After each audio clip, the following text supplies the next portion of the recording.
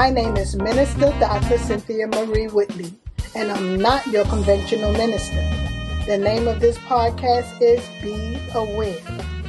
Be aware of your thoughts. Each week, we will review self-realization through storytelling. We will reflect on the theme as we become conscious and accept responsibility of how we create our life based on what we are conscious or aware of.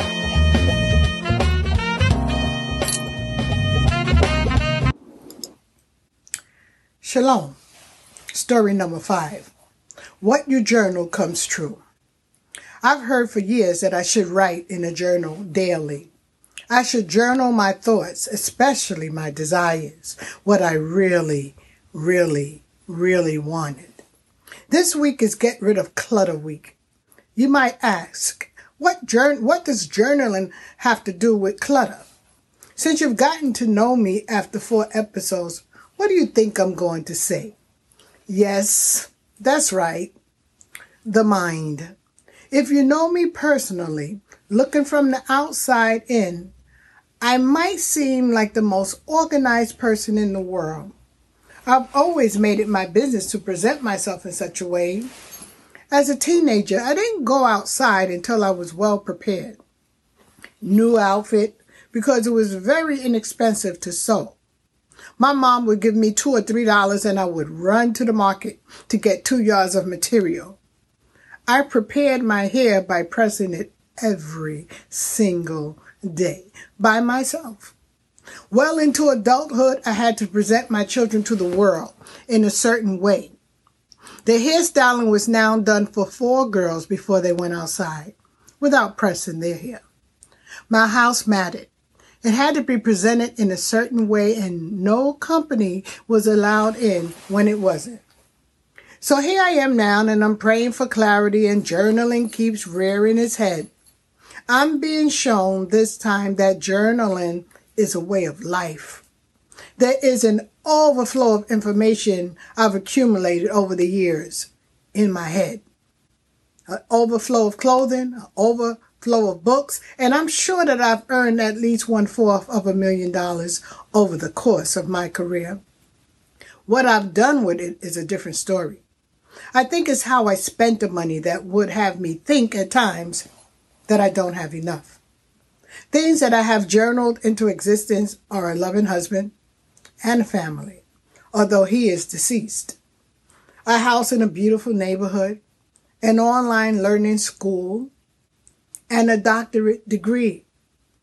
I eventually stopped journaling and subliminally the thousands of thoughts I entertain every day scramble for attention. How does one begin to journal? The message shouted from the rooftops is that it is incumbent on me to journal every day. So I'm going to invite you on my journey as I pick up the mantle to journal again. I am living proof that it works. I'm praying for consistency this time as I make it a way of life. After 30 days, I will share with you something I've journaled and evidence of its manifestation. Before I leave you with special instructions of what to journal, let me give you some biblical references. Let us examine the importance of writing found in the Bible. The famous scripture, Habakkuk 2:2, that's Habakkuk, is referenced many times as I examine it in different versions. We will also briefly look at Deuteronomy 27:8. Let's begin by examining the adjectives that appear in the verses in most of the versions. Habakkuk reads, write the vision and make it plain. Other versions say plain also, Plain. The thesaurus says that plain means unembellished, so no poetry, straightforward, manifest under plain. Can you be truthful here?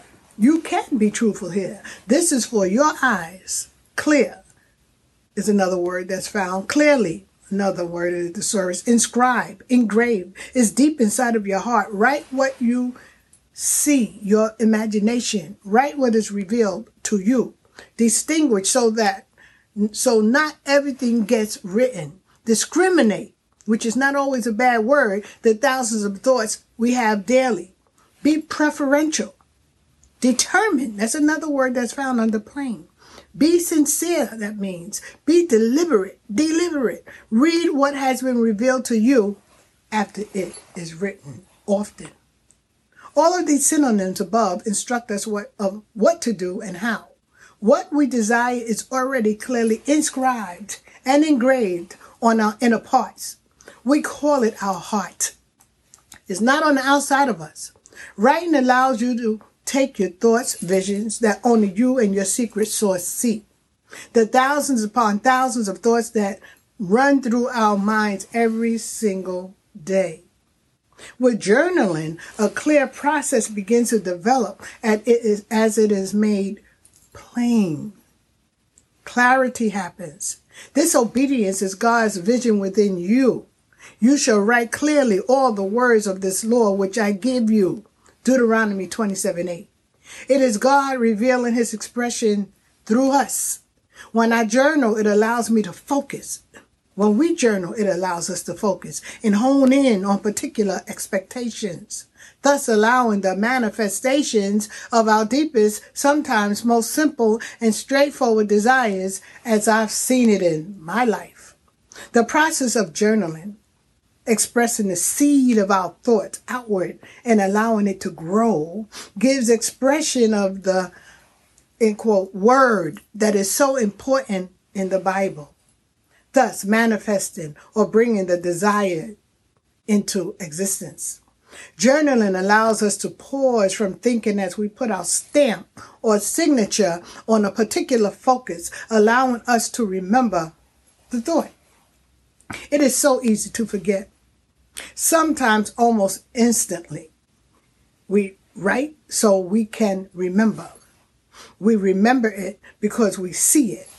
We can even speak it. We see it and speak it so we can manifest it. Moses was instructed to write clearly all the words of this law on the stones and coat them with plaster. Seal them so that the people can see and keep and remember to keep the law. Don't be discouraged if the answer is not expedient. There could be many reasons, including the work we must put in, but have faith and believe as is written in the Farrar Fenton translation Bible.